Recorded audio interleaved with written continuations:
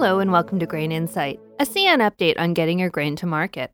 I'm Stacey McCracken, and joining me is David Shednovic, Director of Sales and Marketing. David, today we'd like to take a look back at the 2018-19 crop year. To start us off, can you cover off the high-level tonnage numbers for the grain movement of 2018-19? Sure thing, Stacey. Between hopper cars, tank cars, and box cars, CN moved a record volume of grain and processed grain products out of Western Canada, 27.8 million tons. That's over 1.5 million tons more than the previous record set in 2016-17 and over 2.5 million tons more than the previous crop year. Plus, add in roughly 1 million tons of grain moved out of the prairies in containers, so call it 28.8 million tons. In November, CN set a record for total volume moved in 1 month, over 2.7 million tons, and then broke that record by a hair in April. November, December, and January were all record months along with April, months where demand for grain movement is strong.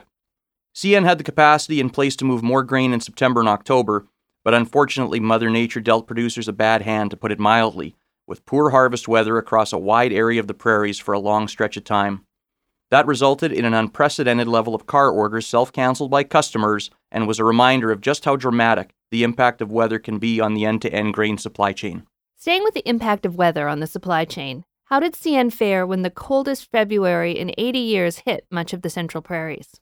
There were just 2 weeks where the spotting program for CN-supplied equipment fell below 4,000 per week, CN's guidance in advance of the start of the crop year for operations during winter, and that 4,000 per week also assumed normal winter operating conditions.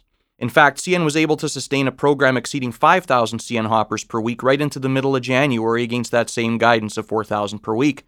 The actions that CN took in advance of winter 2019 improved network resiliency and fluidity for grain and other commodities.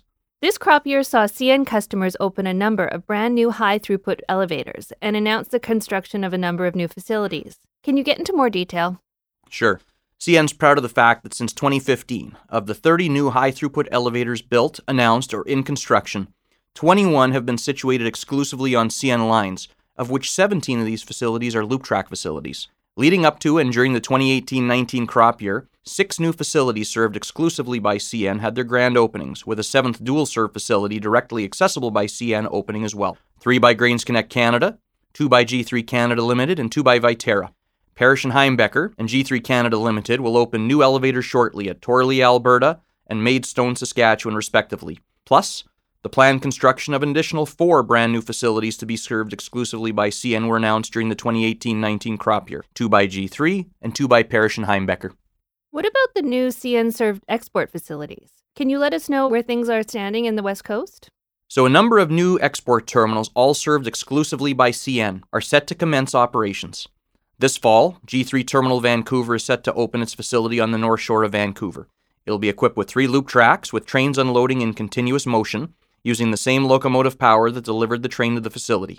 This terminal represents 8+ million tons of additional nameplate grain export capacity on the West Coast. The second is Fraser Grain Terminal, which is a partnership between Parrish and Heimbecker and GrainsConnect Canada.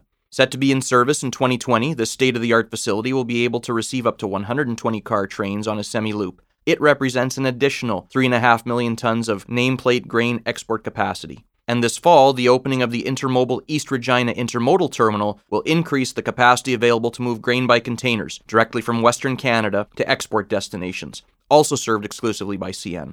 Fiberco Terminal, which is located on the north shore of Vancouver, is in the final phases of its terminal enhancement project and is expected to be completed during the first half of the 2019 crop year. This project represents upwards of 2 million tons of additional nameplate grain export capacity on CN. Thanks for your time, David. And thanks for listening to Grain Insight, an update from CN.